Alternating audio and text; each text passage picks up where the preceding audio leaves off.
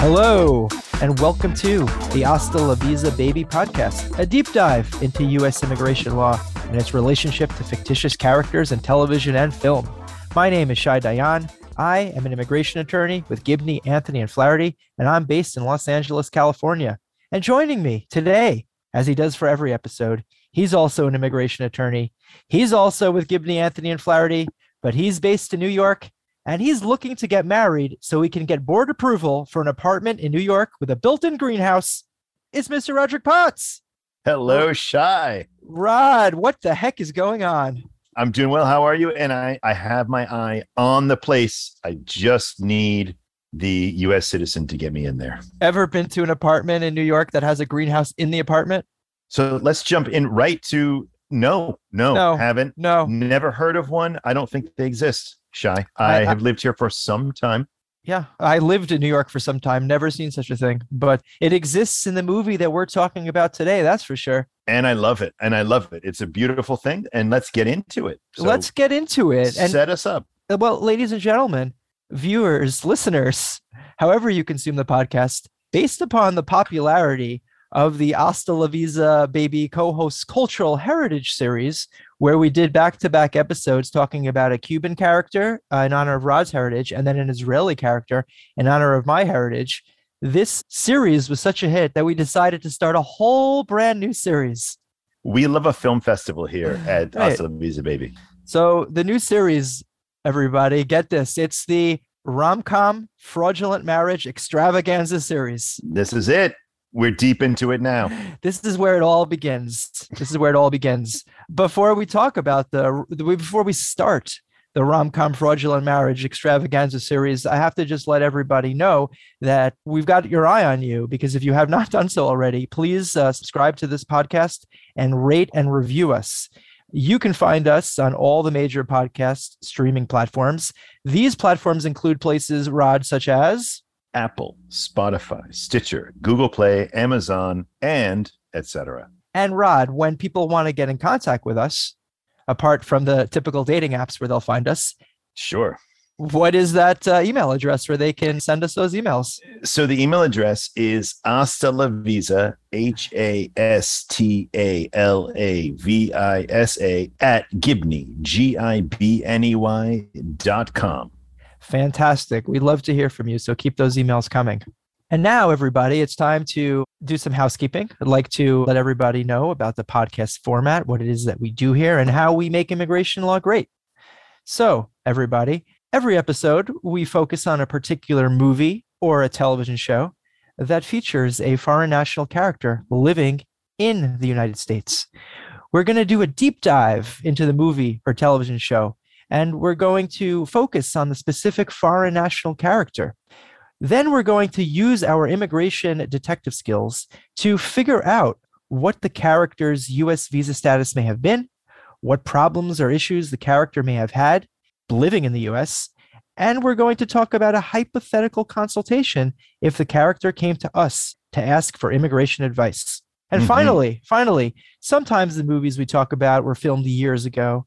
Sometimes the television shows we talk about were filmed decades ago. But regardless of when they were filmed, in most situations, we're going to talk about the movies and imagine that the characters are living in a 2022 U.S. immigration world. Why 2022, Rod? That's the year it is now. Yes, it is. That's while we're recording this. Exactly. You might be listening to this in the future, but right now it's 2022. Indeed. Yeah. So, Rod, you're good with the rules? Always, Shai. I love these rules. You've been following the rules really well, so we agreed to these rules some time ago, yes. And as a lawyer, I'm a rule-abiding kind of individual. I'm proud of you for your rule following. Thank you, Shai. I appreciate it. So today's movie, everybody, we're going to talk about a movie that probably has the most immigration title that we've ever done or probably will ever do, right? This is the most on-point film, the most on the nose. Yeah. If this film wasn't about immigration, there would be something really, really wrong with the film. Clearly. Yes. And the film we're talking about is a 1990 film called Green Card. So, Rod, as the man responsible for breaking down our movies, breaking down our television shows, it's time for you to do your thing. Let's do it. Some may ask, why did it take so long for us to get to this movie? Wouldn't this have been the first movie that we'd cover? The answer is no. We're getting to it now. So that's a tautological answer if ever there was one. But here we go. So Green Card. Green Card is a 1990 romantic comedy starring Andie MacDowell and Gerard Depardieu. MacDowell plays Bronte, a horticulturalist and environmentalist living in New York who wants to buy an apartment that contains a fabulous greenhouse and outdoor patio. Depardieu plays Georges, who's French, and he works as a waiter in a New York restaurant, and he has overstayed his tourist visa. Their mutual friend arranges for the two of them to get married in a courthouse ceremony. The marriage will enable Bronte to get board approval to buy the apartment, as the board only wants to sell to a married couple. And the marriage would enable Georges also to apply for a green card as Bronte's U.S. citizen. Right after they're married, their mutual friend tells them that they'll never have to see each other again. Bronte and Georges go their separate ways. Nice to meet you. You too. You were very good. So are you. So what happens next? That's it. You don't even have to see him again. Hold for applause. Bronte is eventually contacted at her apartment by immigration services for an interview to determine whether her marriage to Georges is legitimate. Hello? Mrs. Foray, Yes? my name is Gorski. I'm with the investigations department of the INS. The what? The immigration. My partner and I are down in the lobby. We wondered if we might have a word with you and your husband. This leaves Bronte tracking down Georges so they can learn about each other, pretend they are married, and get their stories straight.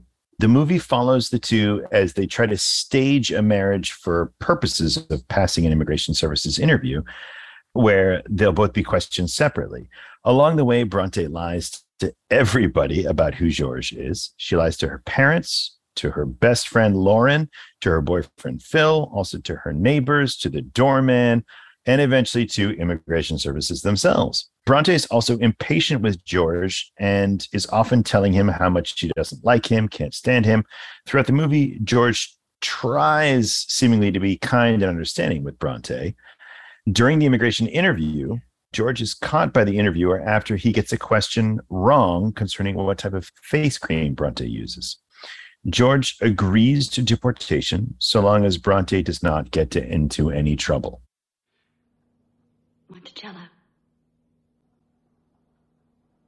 Monaco. No. Monte Carlo. That's the only answer I keep forgetting. Georges doesn't tell Bronte what happened at the interview, and immediately after the interview, they go their separate ways once again, Bronte believing the ordeal is over and that Georges will get his green card. A few days after the interview, Georges invites Bronte to a cafe. Georges shows up with one of the immigration officers, and it's revealed that he's being deported, and he has made a deal to spare Bronte from any legal consequences. Bronte and Georges embrace affectionately and kiss for the first time. Georges says he will write every day, and it's implied that the two will see each other again, but he leaves. Thank you for the summary, Rod. This movie came out in 1990, really at the outset of the phenomenon of the rom-com.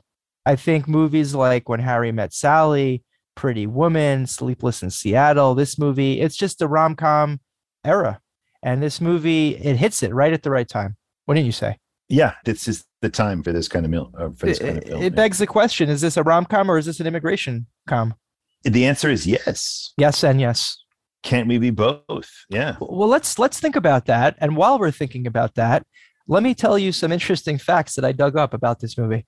I'd love to find out more about this film, Shai. So listen to this. This is very, very interesting and surprising to me. Green Card, the very movie that you just discussed in that synopsis, this movie was nominated for an Academy Award for Best Screenplay. It didn't win, but it did win two Golden Globes.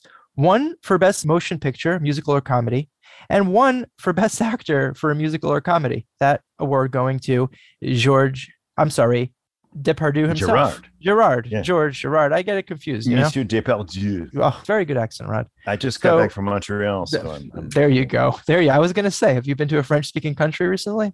I have been. That's good, Rod. So yeah, Gerard Depardieu won a Golden Globe for this role.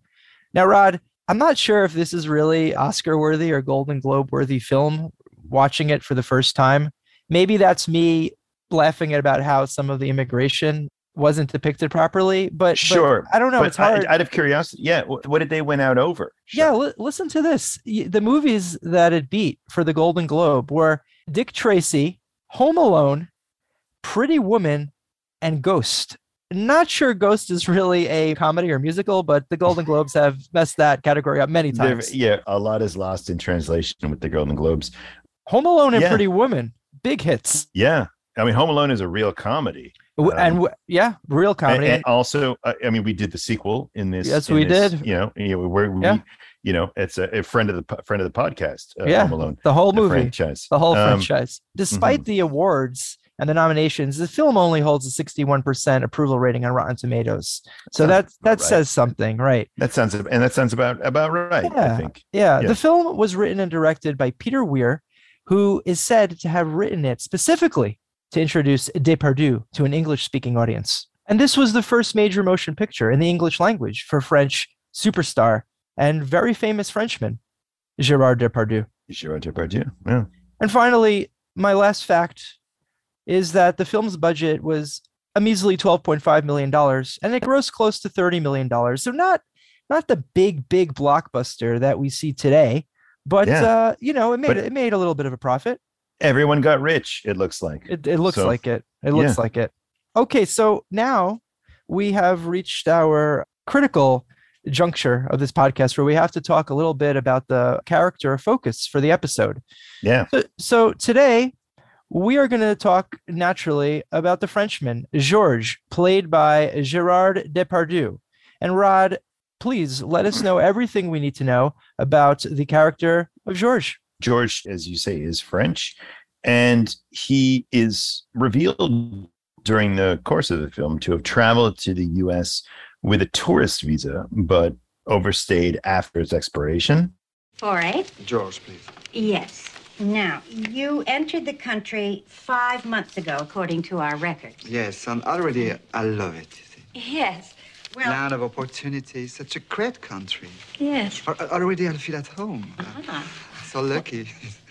Beautiful wife, apartment, Yeah. plans. Oh. So lucky. Your visa, a B2, a tourist visa, allowed you only 6 weeks. He appears to have been working odd jobs while living in New York. In the beginning of the movie, he's working as a waiter and apparently gets fired for being rude to a customer. We don't learn a tremendous amount about his past. He seems to have somewhat of a tough upbringing and previously spent time in jail for committing what he describes as stupid crimes as a kid. George is a creative gentleman. He's an aspiring musician and he likes cooking. He seems to be a charming guy, and everybody in the film seems actually to take a shine to him, except for Bronte. You don't like me, do you? We don't have to like each other. We just have to be married. You snore and your manners are atrocious. You think that's important? You're a snob. You're a slob. You're overweight. You're disgusting. So during the film, George is generally pretty kind to Bronte, and he eventually starts to have romantic feelings for her. At the end of the film, when the immigration officers find out that the marriage is a sham, George agrees to deportation so long as nothing negative happens to Bronte, further showing that he cares for her. Yeah, that's George in a nutshell.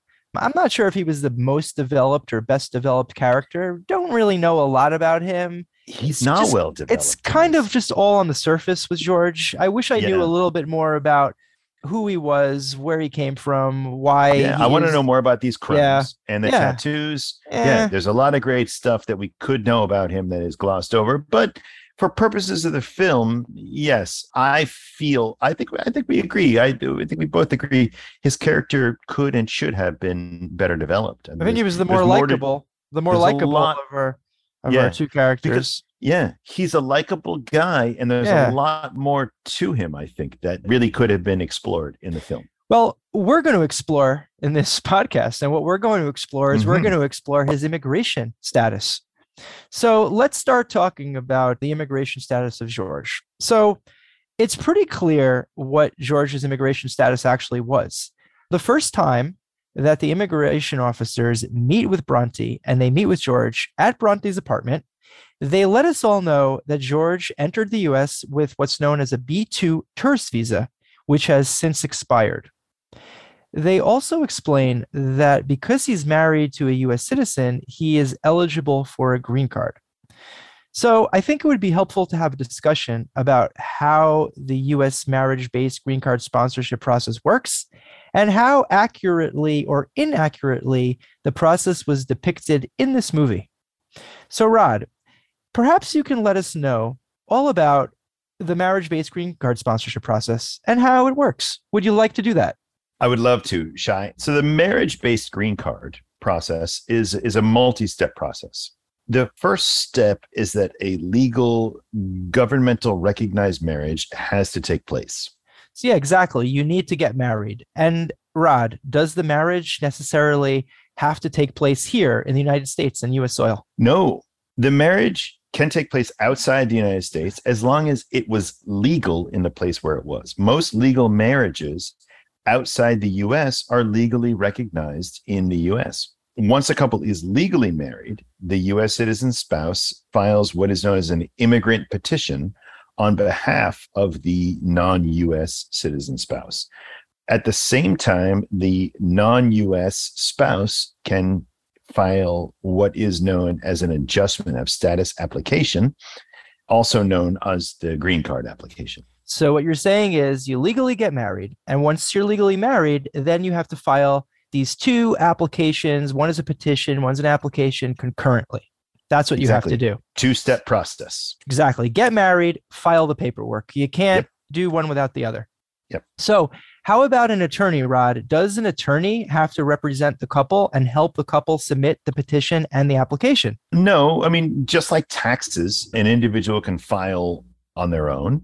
But a lot of couples do choose to have an attorney assist with the preparation and filing of the paperwork, just because there can be some complexities in certain cases. What kind of information and what kind of evidence has to be submitted with this immigrant petition and this adjustment of status green card application? The bona fides or bona fides, however you want to do the Latin pronunciation of the marriage, must be presented in order to show the legitimacy of the marriage. Not only does all the documentation from the legal marriage need to be submitted, proof that the U.S. citizen spouse is a U.S. citizen, evidence that the marriage license, financial documents, including ability for the U.S. citizen spouse to financially support the spouse has to be submitted, proof that the foreign-born spouse legally entered the U.S.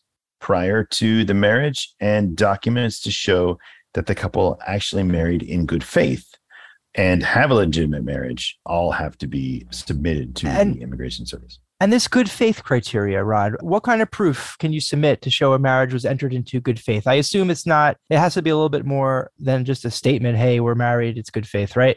Sure. And it's case-based, right? It's specific to the actual facts on the ground. But generally what I've presented, and what I imagine you presented as well, are pictures of the couple together, evidence of trips taken together, evidence that they live together, evidence of joint financial records, evidence of joint financial life, evidence of joint life in general, and sometimes, if needed, affidavits from friends and family attesting to the fact that they're legitimately married. So it's a good amount of documentation information. It has to be well documented that the marriage is legitimate. Mm-hmm. So the petition and the application, what happens is, Rod, they're filed, right? They're submitted and they're reviewed, I assume, by U.S. Immigration and U.S. Citizenship and Immigration Services. So what happens? They just approve it if it all looks good, or does something else have to happen? So usually after a couple of months, the couple will be called in for an appointment for an interview with U.S. Citizenship and Immigration Services. So at the interview, the officer will meet with the couple together, will review the application, will review the evidence, and will generally ask a couple of usually superficial questions just to ensure the marriage was entered into in good faith. If the interview is successful, it results in approval and the green card being issued to the foreign-born spouse. If the interview doesn't go well, if there's any sort of suspicion that the marriage may not be legitimate, then the interviewing officer may ask for further evidence that needs to be provided. And the interviewing officer may also call the couple in for a second interview where the couple is likely to be separated and questioned individually. So that's the marriage-based green card sponsorship process. Just to sum it up for everybody, you get married, okay? You file the immigrant petition and the application with USCIS. You present your evidence. You play the waiting game. You get called in for an interview. Hopefully the interview goes well. You get a green card. Now, let's talk about how the process was depicted in the movie. Rod. Somewhat differently. Somewhat differently. So, Rod, I thought you and we'd break it down. Let's talk about the differences. So I'm going to tell you what we see happen in the movie, and then let's talk about if that's correct, incorrect, and where the problems may be. Mm-hmm. So number one, Bronte and George, they were married, and then they were told by their mutual friend that they never have to see each other again. Rod, this can't be right, is it? Nope, not at all. Not at all. Right. So after they get married, they have to prepare and file the immigration petition and the adjustment of status application. They have to submit the documents to immigration. And then they would, of course, have to see each other again at the marriage interview. So what happened in the movie? They didn't do any of this. Nothing. Right. Zero. The presumption is that the marriage itself solves the problem. Right. Like not you get married and magically, like, the court submits that marriage certificate to immigration, and then George gets a green card. But that's not the way it works. Yes. You have to proactively take the step to file the applications. And then after they go their separate ways and they're told they never have to see each other again, and they both believe they'll never have to see each other again, right? Immigration officers randomly show up at Bronte's apartment to schedule an appointment to meet with Bronte and George. Rod, does this happen? This doesn't happen, right? No, they don't visit your home. Right. No. So basically what happens is, in real life, after the paperwork is filed, the first interaction that you would have with the immigration officers would be at an interview that's scheduled for immigration's offices in downtown New York, if you're in New York. Like, so in this movie, they would have been called down to 26 Federal Plaza in New York City. Yes. Where they do go eventually. They do go there eventually. Exactly. But at the wrong part of the movie. But I was happy to see that in the movie that they did go to the right building. They did in the film. That was exciting. It was fun. It was fun for us as immigration lawyers. For sure. But you're absolutely right. They do not show up they don't show up randomly to your house, and they don't do interviews in your own home. Immigration does not do house calls. Right. And like a doctor in the 50s. It doesn't work like that. So also, when the immigration officers they come to the apartment, and then they tell George that he overstayed his tourist visa, and that's an offense. But then they tell him that his marriage gives him automatic residency status. But like you just said, that's not true, right? No, that is not true. But no, the marriage itself does not grant any status whatsoever. It is the filing and approval of the application that makes somebody a lawful permanent resident of the United States. Very important. Very important. Yeah. There's paperwork to be filed. The marriage itself does nothing. Right. So here's something that's really important. Okay. In the movie, the first time that they go to immigration services is Bronte and George are split up and they're questioned separately. In real life, it's basically a pro forma interview. They bring you in, they check the documents, and they either approve or deny on the spot. I've been at these interviews. Basically, the officer sits at one side of the desk, the couple sits on the other side of the desk, and it's a very flowing conversation. They review the documents in front of you, and they basically just ask you a few questions. But in the movie, they are split up and they are questioned separately. Now, there is a mechanism for this, right, Rod? There is. So this does happen sometimes. And specifically in the state of New York, something called a Stokes interview, right? Where if the immigration service is inclined to deny an application, they will bring a couple. This is imposed by the Second Circuit. You can look it up if you like. It's imposed by the Second Circuit. There's something called a Stokes interview where if the immigration service is inclined to deny an application, they are required to bring the couple back. And at that point, they do an interview, which is similar to what you see in the movie where they separate them and they ask them the questions. That's when they do that. But it's a last gasp effort. Right. And I don't know that this is the same throughout the country. There may be other jurisdictions that have this. It is a specific New York City interview. And what struck me as interesting is watching this movie. I was like, wow, they do this, but not now and not for the reasons it's happening in the movie. But the general idea is, if you get married, they're going to separate you and ask you all these questions. In 99 out of 100 cases, they do not do that. Exactly. In New York, when the Immigration Service has reason to deny your case, they will drag you in and they will do the separated interviews. But by and large, nobody ever sees that. So basically in the movie, this is something that could have happened. It just happened at the wrong time in the movie. It wasn't the right things didn't progress to make this, to allow this to happen. That's what the problem with the movie is. And again, they should have consulted us. All producers and directors out there, get in contact with us. We will provide you with the way to do a movie about immigration. Our rates are reasonable. Our rates are very reasonable. Yours might be reasonable. I'm a little bit more unreasonable, but you can meet us in the middle. Okay, finally, in the movie, George strikes a deal at the interview so that he could get deported as long as nothing negative happens to Bronte. But this isn't how it works. I just want to say that George, in real life, if he was found out to have entered into a sham marriage, George would have probably get put into immigration court protocols, and he wouldn't have any power on the spot to strike a deal to save Bronte. It doesn't work like that. The bottom line is that, we have a movie here that depicted a very real immigration process, but got a few things wrong. So we are here to set the record straight. And we did that. So Rod, thanks for helping me to set the record straight about some of the issues presented in the green card marriage process in this movie. Absolutely. So earlier on in the podcast, I alluded to the fact that, is this movie a rom-com or is this movie an immigration com? It could be both. It's an immigrom-com. Immigrom-com, right? It's an immigrom-com. So generally speaking, and I think most people would agree, this is a rom-com. And the rom-com really took off in the early 90s. Sure. So I thought it'd be a little fun just to take a few minutes out of our busy schedule to talk about maybe our one or two favorite rom-coms of all time. Because you love romance, you love comedy, you put them together, it's magic. Everybody loves, yeah. Right. So Rod, tell me something. What is maybe your favorite rom-com of all time and why? I'm going to give you two. Okay. I think they're very closely related. Okay.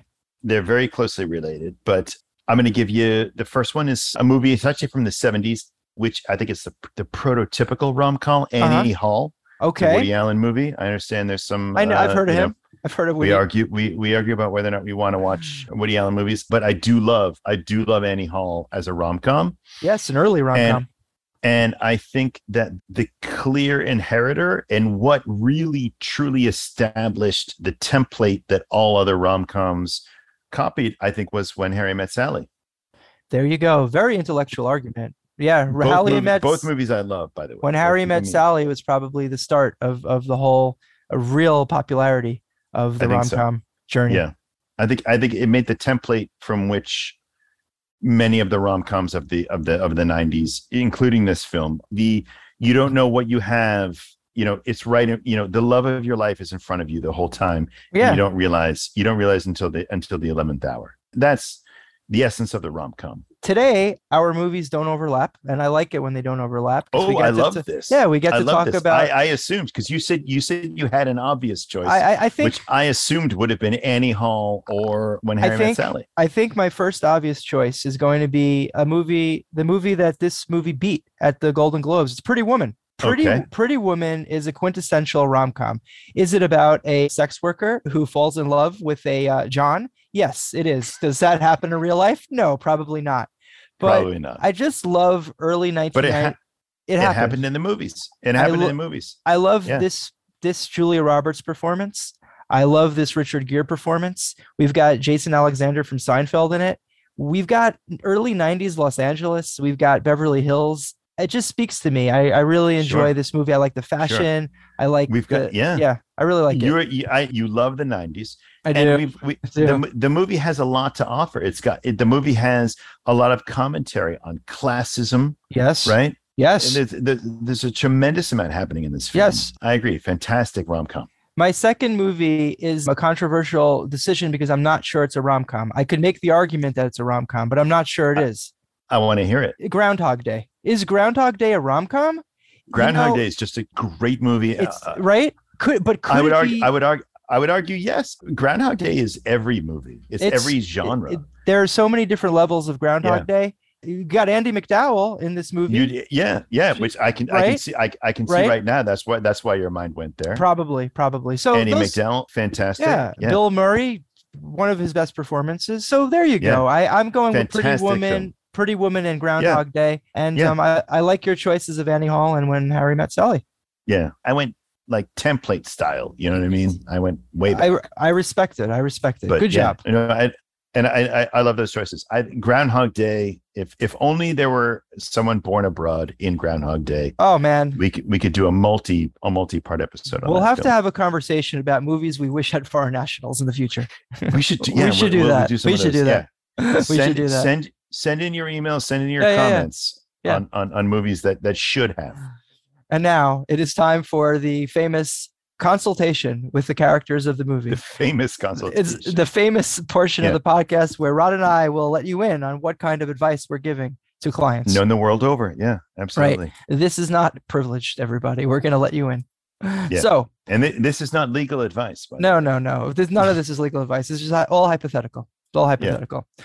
So when it comes to the marriage-based green card sponsorship process, usually we're dealing with dual representation. That means that as a lawyer, we represent both the American citizen and the foreign national spouse. So let's say George and Bronte both came to us for advice about the marriage-based green card sponsorship process. Rod, where would we start? What would we say? Oh, God. All right. So first of all, just lawyers hate the concept of dual representation. We do not want to be representing more than one person at a time. But here we are. We find ourselves in this situation. So look, unlike the lawyer who had apparently been representing Bronte, who knew that their marriage was fraudulent, and I say fraudulent, entered into for purposes of obtaining an immigration benefit, right? Right. Unlike him, we wouldn't encourage it. We cannot encourage it. We would do no such thing. We would not even advise them at all. I would send them out of my office. Like, no, you can't do this. Like, you've done this. Like, if they came to us and said, we want to do this, I would say, you cannot. And that's the end of this discussion. Yeah. Who is this clown of a lawyer in the movie? If they came to us later on where everything has turned sideways, I can't fix it for you. Go away. Right. Go away is the answer. So as lawyers, unlike the attorney in the film, how would we determine whether or not the marriage was legitimate so that we could ethically represent them? You and I, we use what lawyers call the smell test, right? Mm-hmm. If people came to us and it seemed to be clearly fraudulent, we would just say, I think you should find somebody else. But aside from that, right, if we didn't think off the bat, we would generally advise somebody, if we didn't think that something was fraudulent off the bat, we would say, okay, look, if you're getting married and you want to get a green card, we would advise regarding all of the evidence that's required to proceed with an approvable case, including the need in this case for George and Bronte to have entered into the marriage in good faith. Right. We would advise regarding all of the steps in the process. You have to, all of the steps that we discussed, the various filings, all that stuff. And if they did engage us to represent them, we would look at all of the evidence. We would never file a case unless we were confident that there was a legitimate marriage that we could argue on behalf of. Yeah, so we would review everything and we would basically do a kind of our own investigation to make sure that this is a real marriage. Absolutely. And I'm not saying it's ever happened to either of us because it's very hard to fool us. We're pretty sharp. We can't file on their behalf because our licenses are on the line. Right. So sometimes these sham marriages, they're done very, very well. Sometimes couples take pictures, they stage a wedding party with friends, they open joint bank accounts, they apply for joint credit cards. They even have evidence pretending that they live together. So just to be all evidence we saw in the film. Right. Yeah. They just did it too late, but we did see it. Just to be safe, what would you advise George and Bronte about the consequences of entering into a fake marriage for immigration purposes? Very dicey. But I think we'd have to tell George that if he were to be found to have entered into a fake marriage, he could be placed into immigration proceedings, right? Yeah. Found to be removable and subject to criminal prosecution, potentially for committing perjury, and removed from the U.S. and deemed potentially inadmissible forever. He may never be able to remove to the United. He may never be able to return to the United States ever again. This is pretty serious. Usually, we wouldn't have to tell this to clients because our clients are all legitimate, married people. But if we had a suspicion, I think we would have to, probably warn our clients. If they came to us after what we saw in this film, right.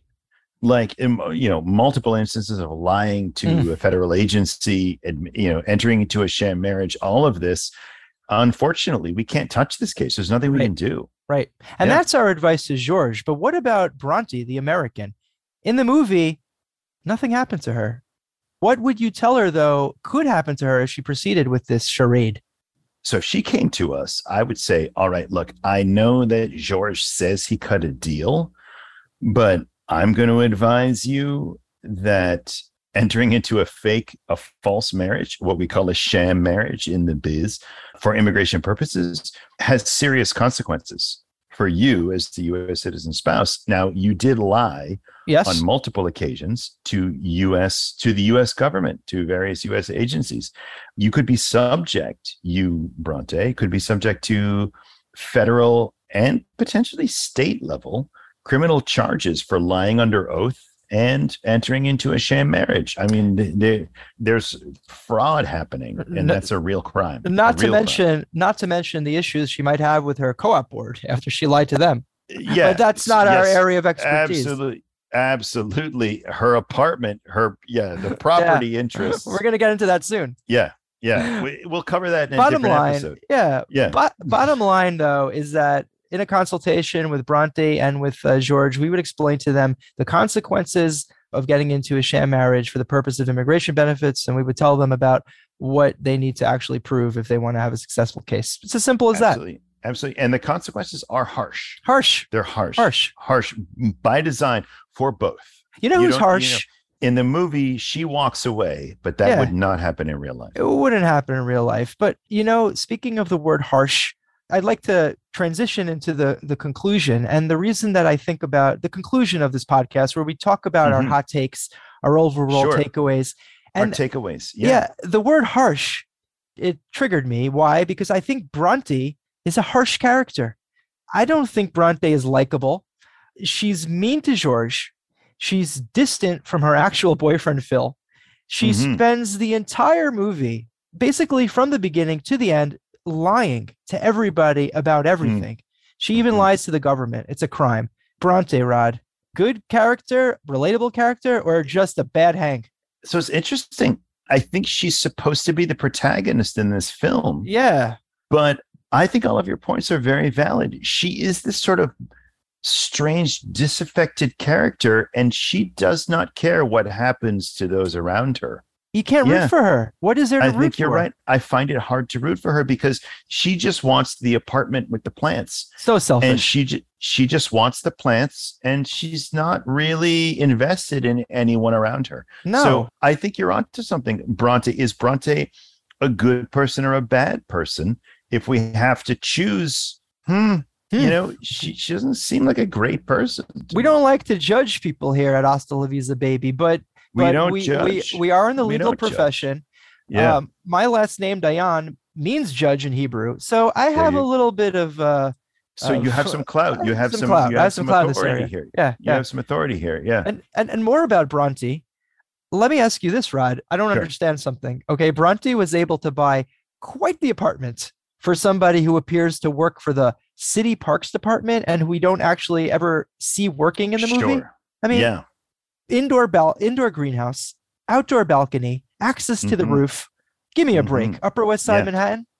So I've lived in New York for a long time. From time to time, I see people living in places that I that it flummoxes me. How can they afford this? So I always come to the conclusion, cheap and easy, but I just assume family money. Family money. That's always the answer. I don't know where it comes from. I don't know how she's rich. Her father is some sort of writer. They don't seem to be destitute. Right. We don't learn a lot about them, but I just assume there's money there. Right. Money look, that's not Parks hers. Department. We don't know about Parks Department. We don't know what they pay. You know, New York City salary, I can't imagine, is through the roof. And the apartment she lives in, let's just quickly location. Upon.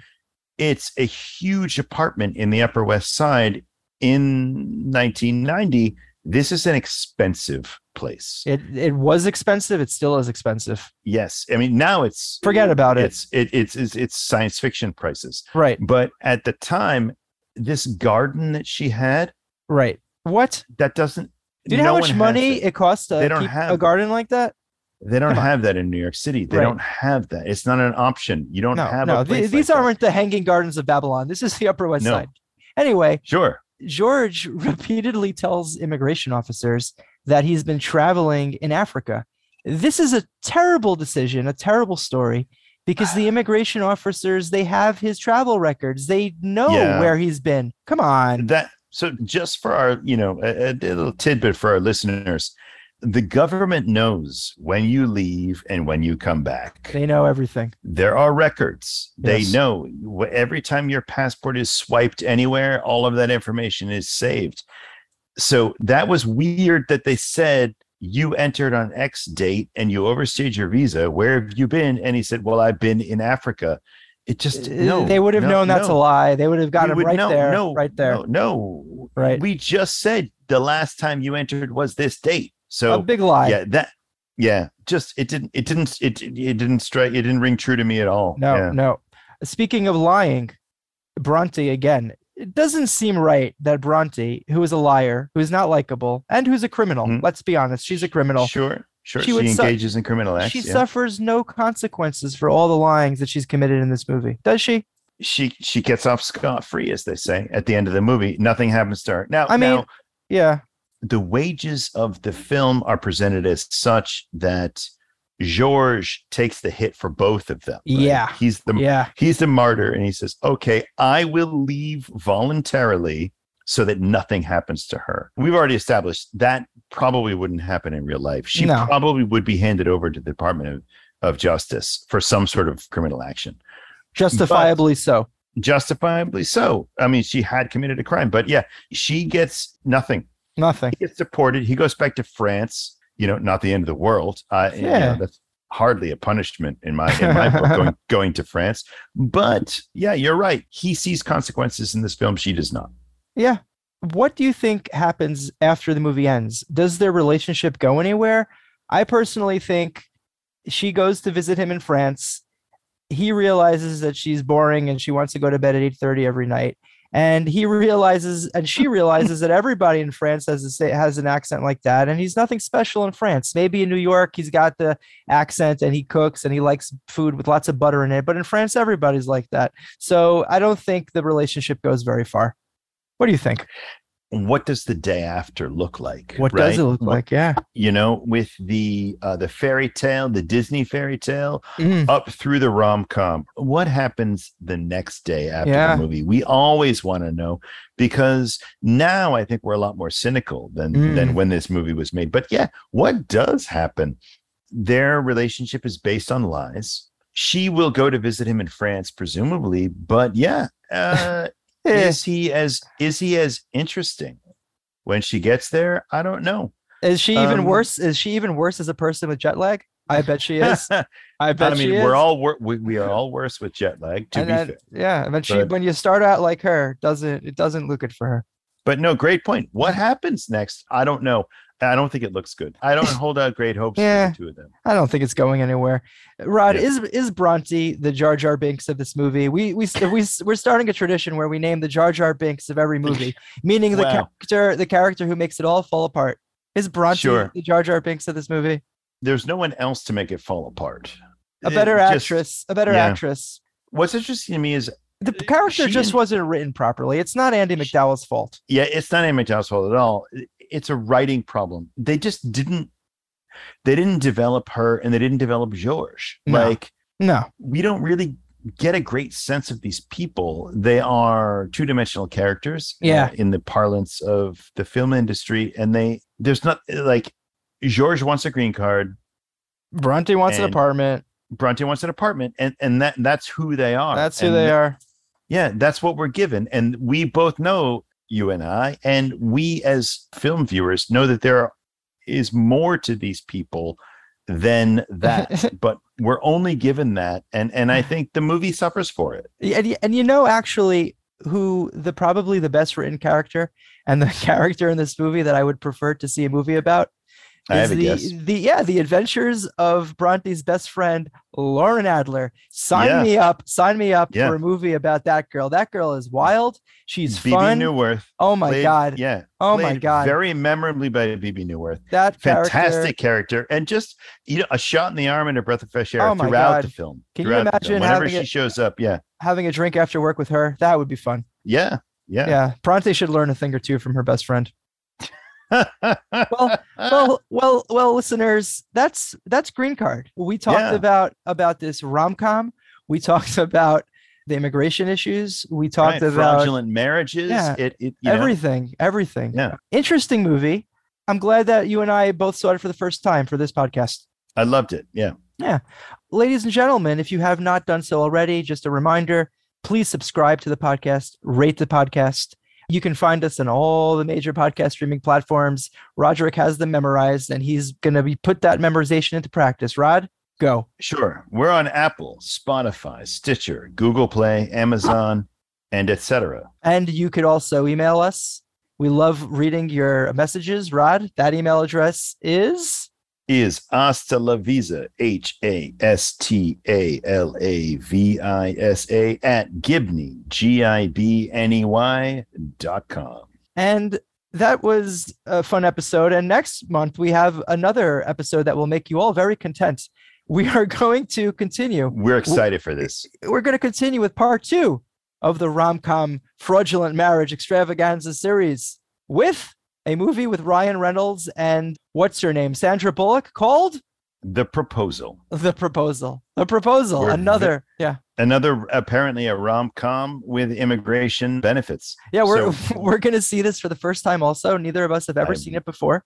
And we're very excited. Going to get some hot takes. I bet. They're going to be so hot. I'm excited for this movie. And this is great. And it's going to be all about fraudulent rom-com stuff and maybe more. We'll find out. We'll find out. We got to see it first. So if there's an immigration story to be told, we will tell it. And if you haven't seen it, see it with us. We'll all watch it together. We'll all talk about it together. So Rod, that was fun. Summer is coming to an end, but things are heating up for us. Yeah, we've got, for the rest of the year, we have a lot of good movies in store. I can't wait to share them with you. Until next time, everybody. Hasta la visa, baby.